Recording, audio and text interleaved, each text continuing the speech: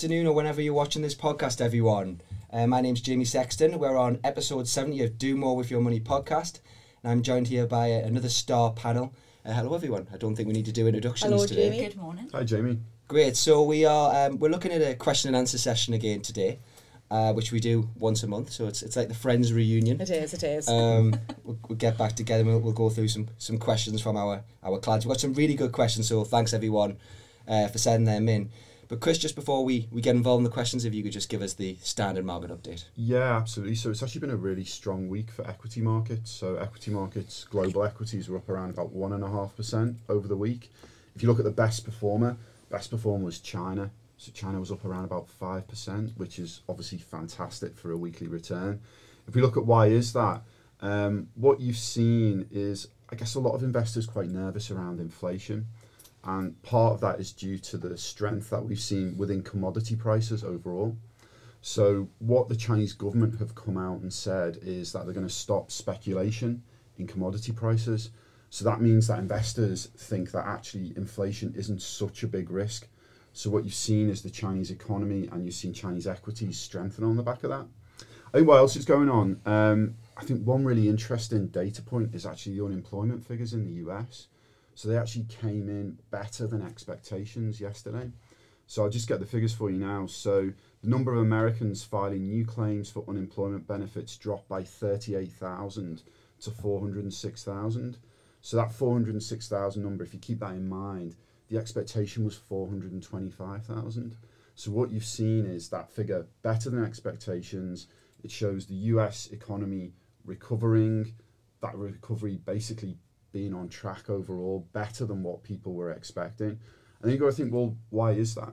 I think there's a couple of reasons for it. Firstly, the vaccination program, that is going very well.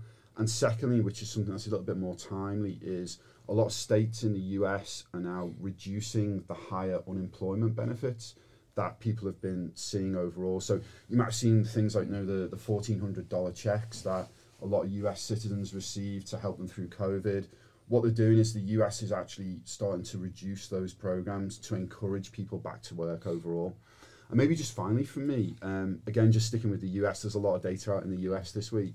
US GDP came out for the first quarter for this year. So if you annualize it, the figure is 6.3%, which is pretty incredible. Yeah. It was in line with expectations, but I think the key to all of this is that the data's good. It's showing the recovery on track. Yeah. It's showing the recovery coming through. And you're seeing that coming through in equity market returns as well. So in some ways, quite a nice time to be doing the podcast because a really strong week good for news. Equities overall. Yeah. I think, Chris, if we kind of just look at the US and link that back to the True Potential portfolios in terms of the level of US equity content, and obviously can have an advantage to our clients. Yeah, absolutely. So what you tend to find is, say if we take the balanced portfolio, which is our most popular portfolio, what you find is that the US is the largest part of the equity portion of that overall. And the reason for that is because basically the US is the biggest part of the index. If we look right now, we've probably got around about 28% in US equities. So again, very pleased with our performance. If I think about how the portfolios have done this year, they've done really well. So again, for me, quite a positive start to the year. Brilliant, excellent, good positive message there. Okay, we'll jump into the questions actually, because we've got quite a good number today, and got some good answers as well prepped, Diane. So we'll start off with you, the moniker of True Potential. Thanks. So we've got a question from Alan. Alan's asked, thinking of purchasing a buy-to-let property as a future investment opportunity. What's your suggestions on this, as I've never had experience with it? Right, I think, so in comparison to what Chris has just said, that would take me away from my original answer, because my original answer was going to be along the lines of you don't necessarily know what you're getting yourself into. Investing in property can be very, very emotive. Is it your property, or are you going to give that to somebody else to look after on your behalf? But then if we look at what Chris has just said about equity markets, you never quite know what your return will be either. You have to wait for somebody to tell you your property is worth X. It's not money that you can instantly have. It's not going to become available to you. You can't see the market or the fluctuations within the property itself. And I think, Jenny, actually, if I can just ask you, because you are new to the buy-to-let market, in terms of is there anything that you have had happen that you weren't necessarily aware of? 100%. I think I wish I'd have kind of asked this question probably about 3 months ago before, I got myself into it. But what you probably don't realise at the time is, as you've said, it's not liquid. Yeah. So, if you at any point need that cash, it's not something that you can go and say, okay, well, I'm going to sell my house. Well, it might not sell in 1 month, it might be a year, you're never going to know. And as you've said, you don't know what you're going to get back.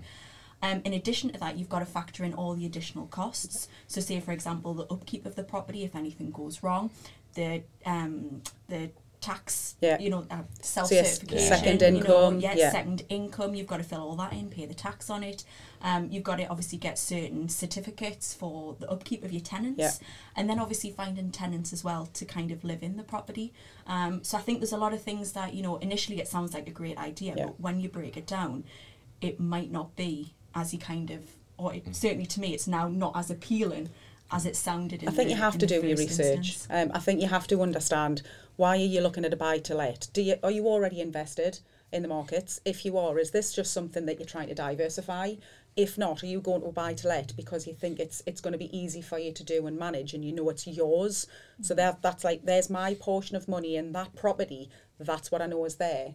But equally, that there are no guarantees, absolutely no guarantees at all. And like you say, with a tenant situation, you're never going to know who's going to actually rent your property, and you have to then, you're responsible for them as well.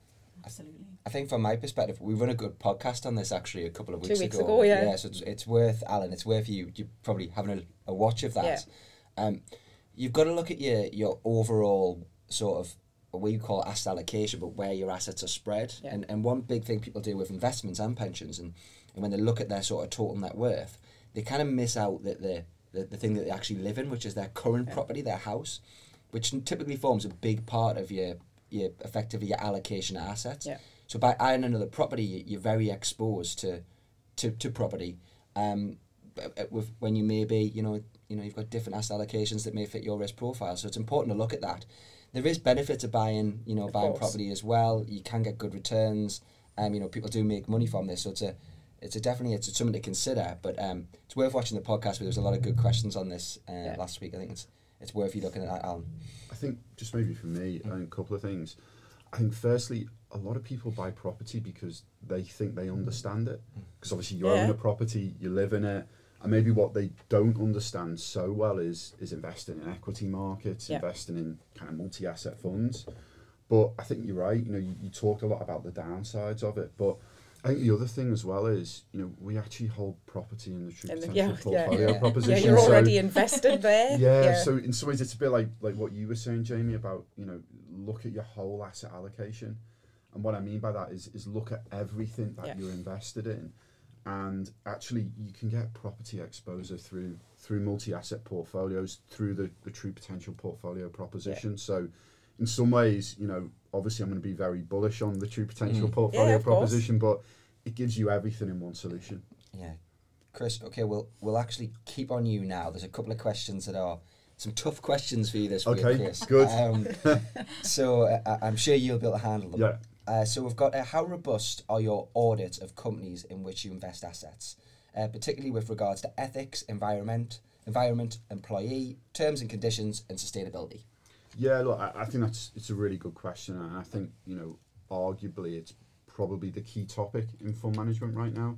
So they have this word called ESG, so the acronym ESG, and really how is that used within different propositions.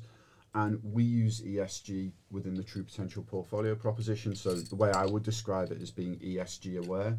So what I mean by that is that each of our individual managers, so hopefully you will have seen some of them like Close Brothers, SEI, etc. They each use ESG in different ways when they're selecting individual stocks or bonds or individual funds within the funds that they run for us overall. So it's one of the key tenets of what we do within the True Potential portfolio proposition. So for me, I think what we've got is very robust. And what I would say is something I'm actually working on today and probably next few days is I'm putting together an ESG policy for the True Potential portfolio proposition. So Hopefully that should be with us maybe in about 3 weeks' time. And what that will do is it will detail each of the individual managers, how they incorporate ESG into their decision taking, how we then score those managers, and then how we then incorporate it into our individual decision taking as well. So for me, I think it's something that is incredibly important. I think you're getting a lot of fund managers in some ways maybe just sticking an ESG sticker on something as a way to make more sales. You know, I don't believe in that. I think you either believe in it and you run with it and it runs through the whole firm, which is exactly what it will do at True Potential, or you just don't do it. Yeah.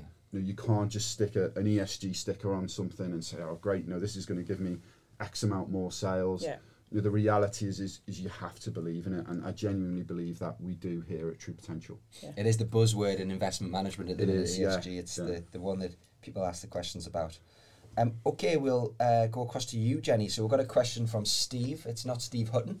We're pleased to know. Shame. But it sounds like it's a question Steve may ask. I have several different pension pots on the go. What are the risks and benefits for me combining them into one or leaving them separate? Yeah, I think for me, the best probably thing is consolidation. And I think sometimes it can be a little bit, you know, we're told all the time, don't put all your eggs in one basket. But again, looking at our proposition and coming back to the True Potential portfolios, the number of asset classes, managers that, you know, we split the money across really does diversify it. So it's not like, you know, you've got it all in one fund or all in, you know, say property or whatever. So I think that's definitely one of the benefits of consolidating. I think the other thing as well is, you know, tracking them, managing them, looking at the performance. So if they're all in one place, you know, you've got your client site which you can log on to, you can view exactly what it's doing. Again, you know, the client site is brilliant for our pension as well. You can request a withdrawal on it by, you know, a button. You don't have to ring up and necessarily speak to anyone. Again, you can contribute into it if you're not at retirement stage. You know, you can do that via Impulse Save. So I really think that is definitely one of, you know, the benefits of consolidating. There will be some pensions that you can't consolidate. So say, for example, if you've got a defined benefit, which Jamie, you know, you'll definitely know about. But yeah, obviously you might not be able to merge everything into one, but certainly I think where possible, you know, it is definitely a good idea, but always speak to a financial advisor to kind of understand. It's questions I get asked quite often from friends from home, and they'll go, I've worked 5 or 6 different firms and I've got 5 or 6 pensions. What should I do? Should I leave them where they are? Can I put them together? Some people don't know you can do that. And I think for me, when you're giving advice, especially when you're coming to the end of your when you're coming to the start of your retirement plan and the end of your work life, it's actually a lot easier when you consolidate them to position the client and set up their income, etc. So I think one, from a management perspective, it's a lot easier for you as a client to see them in one place. But two, especially when you get that end. But as you say, it's worth always speaking to an advisor. There can be benefits within pensions, so you do need to, before you transfer anything, just have a quick chat with your advisor first. Okay, let's jump across to you again, Chris, if that's okay. I'm going to give you another hard question, if that's all right, Chris. Tough day for you today. And we'll get all the spammers now on the bottom of YouTube as soon as I mention this word. So I keep receiving numerous invitations to buy Bitcoin via my spam emails. Don't we all? I think. Yes. I've always avoided them and dismissed them as I don't ever touch. They claim they can make a load of money for me for a relevant small amount of financial investment. Am I correct in still following this built-in advice? And that's from Kenneth. Yeah, sure. Look, I mean, the reality is so many people are looking at Bitcoin now.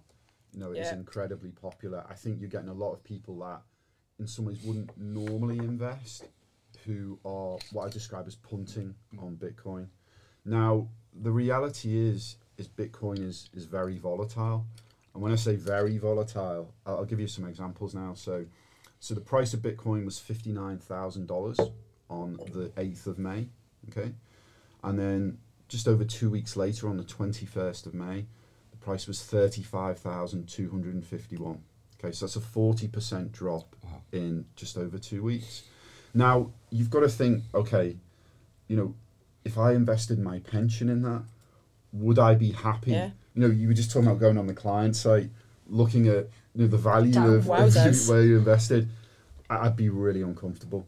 So to give you some more stats, Bitcoin's 8 times more volatile than US equities, so US stocks, 6 times more volatile than gold.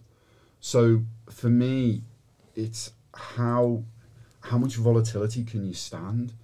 And to me, if you want to take a punt on something, then take a punt on it. But the reality, it is a punt. It's a bit like, I don't know if this is the right analogy or not, but it's a bit like betting on a horse. I did. Yeah, and if people want to bet on a horse, that's great. If it's something they enjoy, that's brilliant. But if you said to me, right, do you know what? I'm going to give you my pension. I'm going to put it on the 4:30 at Cheltenham. That would be very, very uncomfortable. And I think that's what Bitcoin is to me. We've thought about actually, should we be investing in Bitcoin in the True Potential portfolio proposition? And the reality is like, it's so volatile. How do you size the position? And what I mean by that is you don't want the portfolios to be dominated by moves in Bitcoin, which they would be. So you'd end up having a 0.1% position or but something it's like new that. and it's not new in the same vein. So I did dip my toe in the cryptocurrencies because in technology, why wouldn't I go, I want a little piece of that pie?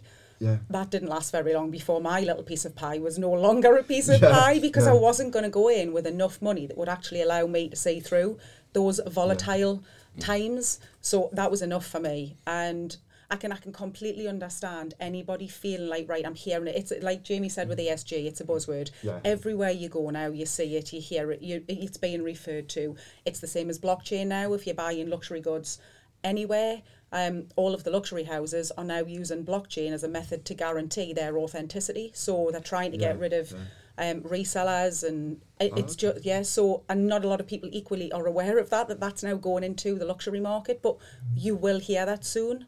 And with Bitcoin, like, it is something that you hear 5-10 years ago, it would never have been as prevalent as it was, but we have access now to everything 24/7. Where are all of your pensions? No idea. Should I consolidate them? Don't really know. It is trying to do the research, buy-to-lets, to try and do your own research to actually work out whether it's for you. Is it something that you want long term, or do you just want to say, yeah, I invested in Bitcoin, like I did with a different cryptocurrency, but didn't stay in it very long. I think he just has to do his research and know that if he is going to invest in it, it's a legitimate place. Yeah. It fits in quite nicely actually to the next question, which is something that bugs me actually quite a lot. And we'll I'll mix it in. It's asking about Elon Musk as a man who can tweet. Yeah. And effectively, it's like the Donald Trump effect, isn't it? Where it affects It the is, market. It's amazing. And I'm not... This gentleman says it's bringing in retail, I'll not say the word after it, but a lot of retail clients that you wouldn't expect to invest in that area. So is this the next bubble?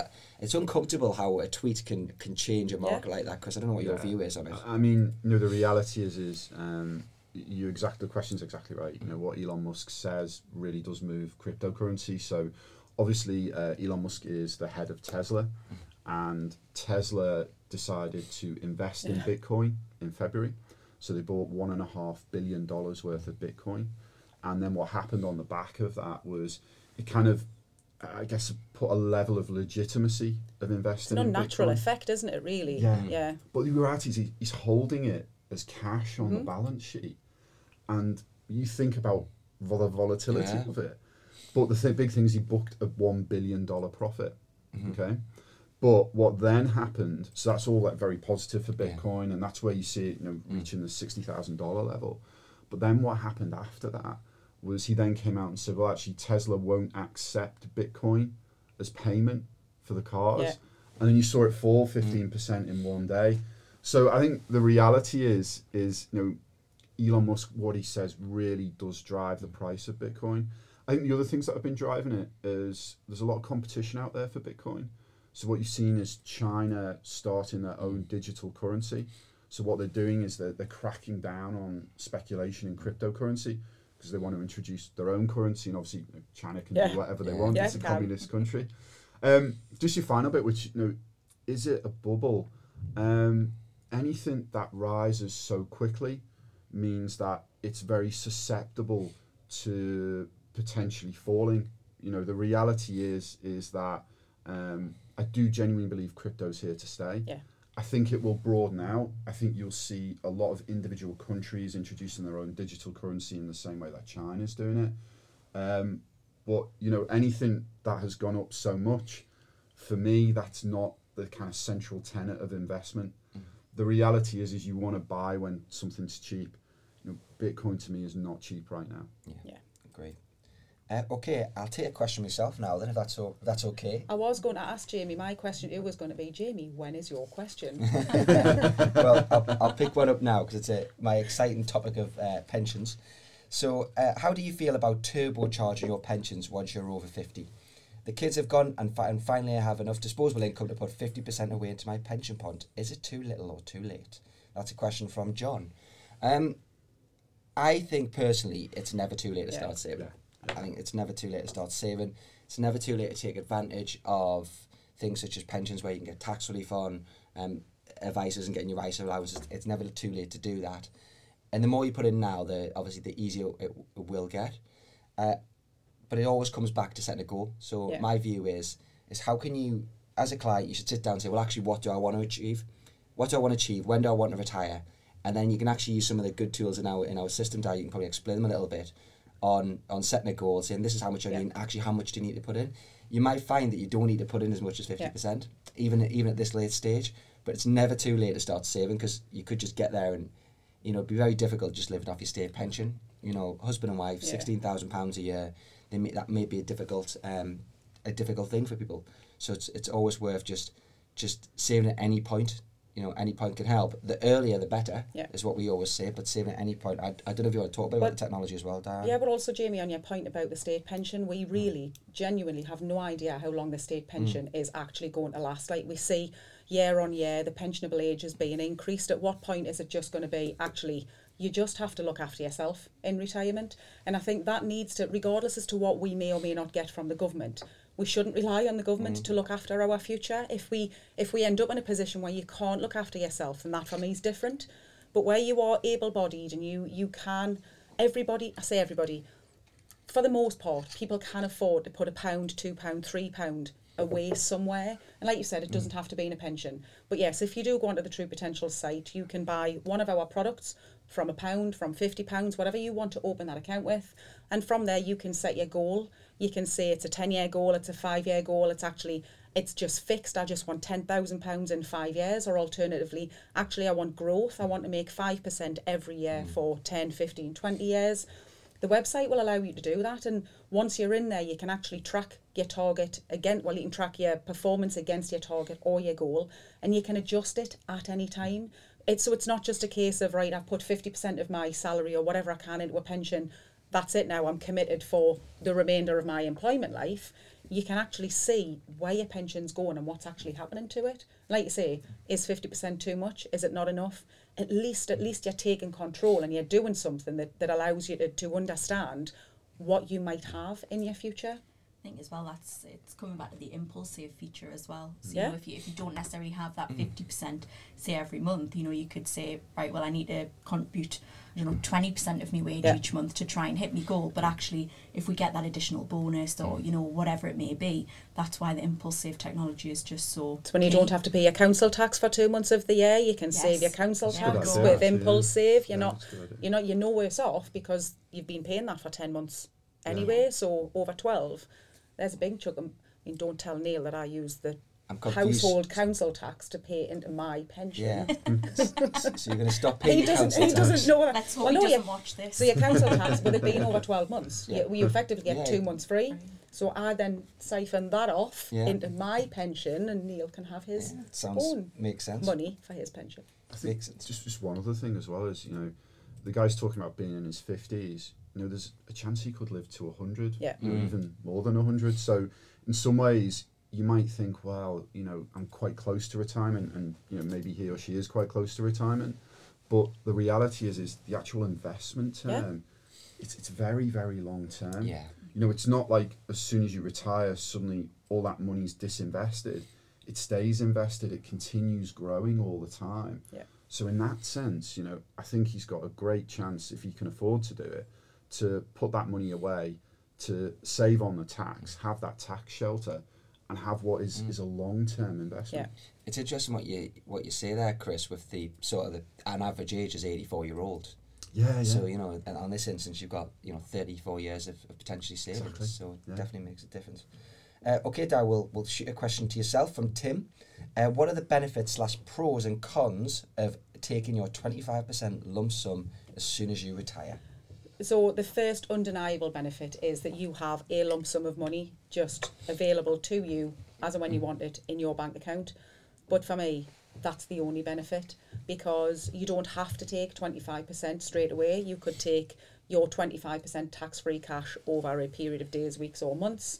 You could combine that with taxable if you wanted to. But equally, for me, the con about that is you're losing the growth on the amount of money that you've taken if you don't need it. So first of all, I would say, do you actually need 25? If you legitimately need that 25% tax-free, then of course, I'll not use the word advice, but yes, I would say if you need it, then take it. But if you don't need it, only take what you need.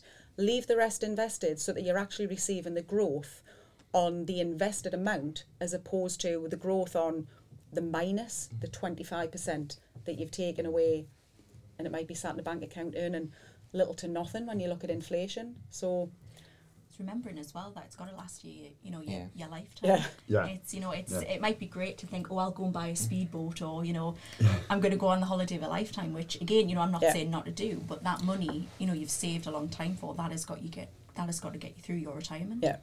And from an advice perspective, it's something we do quite often. I did it for a client, and maybe watched a bit of a client a couple of months ago, where we set up his income and his tax-free cash to come out in one monthly payment. So effectively, he received his income up to his personal allowance, and then the remainder was tax-free cash. So he got exactly what he needed from a sort of spending perspective and paid no tax. Because we use the tax-free cash element over a long period of time, and eventually that will run out, and we'll have to assess it. But it's it's effectively you call it delaying the tax payments. It's kind of tax freedom cash then, yeah. isn't it? As opposed to tax free. Exactly. I think the point is you don't have to. It's a very misconception that you once upon a time, before pension freedoms, you go, well, my 25% comes out in a ban annuity. Very rare you'd see someone going to what we call a cap drawdown. Now it's it's the opposite really, and I think you don't need to take your 25% straight away. It really depends on what you do want. have options. Yeah, but if it's your money, it's your money, and I think it's important that you balance that up and try and look at that. Yeah. I just think for me, I think Di, just going back to your point, it's if you've got a need for it, then fine. Yeah. But if you're literally just taking it out and sticking it Because in the it's bank, yours. yeah, and you just think, well, actually, I want to put this in a bank. I want to keep it in the bank account. But you're not going to earn any money on it. And that's the key thing. Interest rates, they're not going to significantly move higher over probably the next 5 years, maybe even longer than that. So the reality is that you're in cash, you're losing money. When you think about the real return, so the return after inflation, that you're making a loss. So you may as well stay invested, see that growth ahead of inflation come through, and that's the way that you have more money overall. And might you be inclined, because it's there, might you be inclined to use it because you can use exactly, it straight away, and then are you likely to look back and think, actually, I wish I hadn't. Like, what do I have to show for that? It was lovely at the time, but in real terms, I'm now 5-10 years down the line, and I'm now having to use the tax side of things to. And it's, I think you just need to weigh up kind of your own pros and cons as to why the 25, are there other options, and what else could I do instead? Yeah, and the other option is it might not be best to take your income out of your pension. Absolutely. That's a good point. So, right, Jenny, we'll shoot across to yourself. How long before? So this is a question from Neil J. Do you think this is Neil Johnson? It may be. Might be Oh Neil. dear. Might be your about Neil. it might be about the council tax. Yes. So why is Diane using my council tax? No. Question is, how long before your planned retirement date should one typically engage with a financial advisor? Yeah, I think for me, I would probably do it as soon as possible, because again, probably coming back to points that we've made around the table in earlier questions, is that it's not about when you come to retirement. You need to set that goal, kind of as soon as you start contributing into your pension. There should be a clear indication as to what you need by the time you want to retire, when you want to retire, so that you're well informed kind of as you go through your life, how much you need to be contributing, how much you need to be topping up, and tracking how, you know, the growth of your pot is doing against your goal. Again, the great thing about, you know, having a financial advisor is that they can assess you annually, so they can check that what you're contributing is going to get you there. You know, look at the performance, check that, you know, you're in the right position. Do you have any more, you know, disposable income that you could potentially be adding in as well to help, you know, get you to your goals? So I think for me, it's probably one that I would say straight away. That's kind of what you're working towards. You're working towards retirement. You're not kind of getting to retirement and then realise that actually you're not going to get there because you've got no money in your pot. You know, if you don't have a financial advisor, then obviously, you know, we're here at head office. We can always put you in contact with one, but I would definitely say sooner rather than later. Great. Okay, I'll jump across to myself. This is a tough question for me, Chris. Do you want me to read it out for you, Jamie? Yeah, it's about lifetime allowance, actually. So it's come from Joan. And I've transferred most of my pensions to the TP SIP, and the gains on the capital are performing well. So I'm now nearing the pension limit, so the lifetime allowance limit, of just over £1 million, and still contribute to my workplace pension. What do I do to need to ensure I don't pay the 55% tax? Couple of things, Jones. It's worth you having a chat with your advisor, really, to weigh up your options, because I don't know your full circumstances. Some employers will actually allow you to sacrifice their pension contributions for a pay increase, which may be an option now for you, because every pound that you're putting in, you potentially got that. You're nearly there, Dan. I am, you're right. So they may actually contribute that, and we see that quite often when people hit lifetime allowance rates. It's worth having that conversation with your employer. The point in, you know, lifetime allowance, it is a tax, not necessarily 55%. You can take it as 25% if you're taking it down as income. But probably the best option is speak to an advisor, also speak to your employer to see what your options are as well, because that might be the best way to actually stop contributing to that pension and maybe look at your ISAs instead. And if the employer will help with that, that would definitely work. You say the lady's name was Joan? Yes. I think it's good news for us that she's also saying that the portfolios are doing well, so props to Chris. Oh, fantastic. Yeah. Great job. Well done, Chris. Thank you. Thank you. She mentioned you in here, Chris, actually. So Brilliant. Right, and on that note, the last question is for you, Chris. Another one from Ian, which is a good question. When are central banks going to be less accommodative? Inflation is set to rise as economies recover. How long before they're sensible and pull on the interest rate brakes and taper quantitative easing? 2022, 2023, or interest rates 1% or less? Yeah, sure. So maybe if we start with the UK and the Bank of England. So at the last Monetary Policy Committee meeting, the Bank of England guided that they are likely to raise rates next year, so sometime in 2022.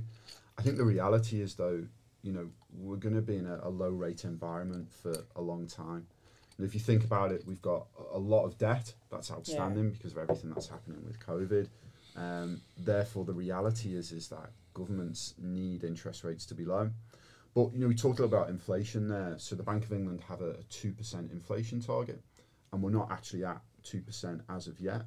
So what they'll need to see is for us to be at that inflation target, but also to be at that inflation target for a while before they actually consider raising rates. It was interesting. I had a conversation with a guy at Goldman Sachs, and we were talking about, you know, what is a kind of long-term level of interest rates in the UK, and he was saying less than 2%. And if you think about, you know, what it used to be, like everyone would have said 5%, wouldn't they, like 15 years ago? But the reality is I think we're in a low interest rate environment for a long time. And what does that mean? What it means is that, you know, people need to invest to make money. You know, the reality is on cash, you know, we're not going to go back to like cash accounts that pay 5, 6, 7, 8%, something like that. And just on inflation, you know, for us, we believe that inflation is going to be transitory. So what we know is that we will see higher inflation, and you've started to see that come through in the inflation prints over the last few months. And that's because prices fell so much during the pandemic. So you saw like the oil price actually went negative during the pandemic, which is just crazy. But we see inflation coming through, but over the short term, but over the longer term, we just see an environment like we've been in the past, which is is generally quite low inflation overall. It's interesting that the last part of the question you asked, Ian asked was, will the sovereign states ever reduce the level of borrowing? It'll be, will over the next 4 to 5 years, are we going to see that sort of Osborne style reducing borrowing, or will we see this for the foreseeable? I think the reality is that as long as interest rates are low, then in some ways having a large amount of borrowing isn't the end of the world. And obviously it's not great, but it means that it's manageable. Yeah. It means that those interest payments are serviceable because interest rates are low. I think what you will see is the potential for some of the debt to be paid down, but I do see the UK running a larger budget deficit overall. The reality is we are in a low interest rate environment, so they can afford to do it. Yeah. It's interesting, I think Neil Johnson was on podcast a few months ago when we were talking about the debt that was built up on the pandemic and it being like a wartime debt. Yeah. And during the Second World War, the debt was effectively consolidated, and actually Gordon Brown was what made the last payment, so they kind of removed it from the government debt, and it was still our debt, but it was put to one side. And it'd be interesting if you see something like that. Yeah, I mean, you get things like war loans, which is a type of government debt. It's almost like a gilt, which obviously issued during the war, and the perpetual. So what that means is basically that they don't have an end date. Yeah. That they never have to be sort of paid back in some ways. I don't know. Right now, I haven't heard anything around individual governments sort of thinking of doing that. What you have seen though is more debt issuance by governments. So whether that be like US Treasuries, UK gilts, you have seen more debt issuance coming through, and all of that is to pay for the pandemic. But also you've got to remember that it's a favourable time to do it. Interest rates are low, so it's a good time for governments to raise debt overall. So in some ways, even though when you see the headline figures of debt, it's really, really uncomfortable. But the reality is because interest rates are low, it's quite manageable, it's serviceable. Brilliant. And that's it, folks. Okay. So I think it wouldn't be typical podcast style when you ask what everyone's doing at the weekend. Well, I think we need to ask what's happened to your voice, Jamie, I know. because I do believe that you might have had a few sweet cherries yesterday for a certain someone's birthday. Yes, it was someone's birthday yesterday, but I'll not tell the full audience that it's Dan Harrison's 40th. All right, okay. Let's not mention Dan Harrison's 40th. This is actually, I think, a little bit of a cold. Not COVID, a little bit of a cold. But I'm all right. Actually, I think I sound good. I think it's like that. Just like Monica, you mentioned me being more like when Monica has her cold and Friends. It's actually Phoebe, so you need to get that's right. Oh no, cut that. But I don't know what's the plans for the weekend? What are the plans for the week? Council that's tax? Tomorrow. Yes. Well, the council tax comes out direct debit, Jamie.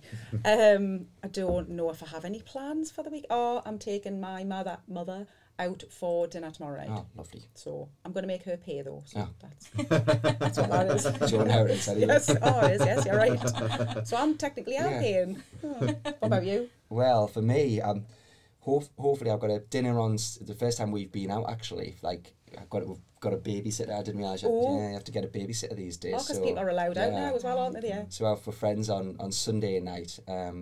So that'll be interesting. We'll have a baby-free house in the night time as well. How do you think you'll cope? Annie will probably be on the phone every 5 minutes asking after Jack. So I think that's the way we do. How about you, Jenny? I think Greg wants to deck the garden. I'm all up for getting somebody to do it. To see if get Greg to do it. Yes. I'm all up for somebody else to do it because I'm worried about Greg with, tools. Tools, and I just think that it'll cause a million arguments, if he's not doing it right or he's not your doing way, it how I think he should do it, yes. even though I've got no idea what we're doing. So probably trying to come to a middle ground and hopefully a barbecue because the weather's meant to be actually is it? decent. Quite nice, isn't it? Yeah. I've stopped looking because it just seems to be, when it's raining and you feel a little bit cloudy yourself, but then you look at the forecast and just think, it's been a wet May. This is it. Yes, it has. It's been a wet May. Tragic. And Chris, are you back down to London or you're going to I'm Edinburgh? not. Yeah. I'm actually going to Edinburgh. Yeah. So my girlfriend's parents are from Edinburgh, so we're going to go and stay with them for the weekend. And what else am I doing? I'm also meeting up with Colin Beveridge, the chairman of the investment committee, excellent. and one of our non-execs, a guy called George Peebles as well, for a beer on Sunday. So Is this a should be quite public nice. service announcement to avoid what we've just done at the end there? Just make sure they pay for I will do. Chris. I will do, definitely. I'm sure George he's recommended a few bars in Edinburgh to me, so Good. I'm sure you'll have a good time. Fun Fantastic. times. Brilliant. Well, thank you everyone. Thank you. Thanks for I having thought us, Jamie. Really good, a really good session, but also thanks to everyone for the questions that come through from the audience. It always really helps. And what I would say is please like and subscribe just by clicking the like button at the bottom. And if you could subscribe, and you'll get this through automatically on your phones. So thank you very much, and we'll see you again next week. Thank you. See ya. Thank you. Bye. Subscribing to True Potential YouTube channel is quick and easy. Simply go to your YouTube app on your phone, type in True Potential and press the red subscribe option. You'll then be notified as and when new videos are released.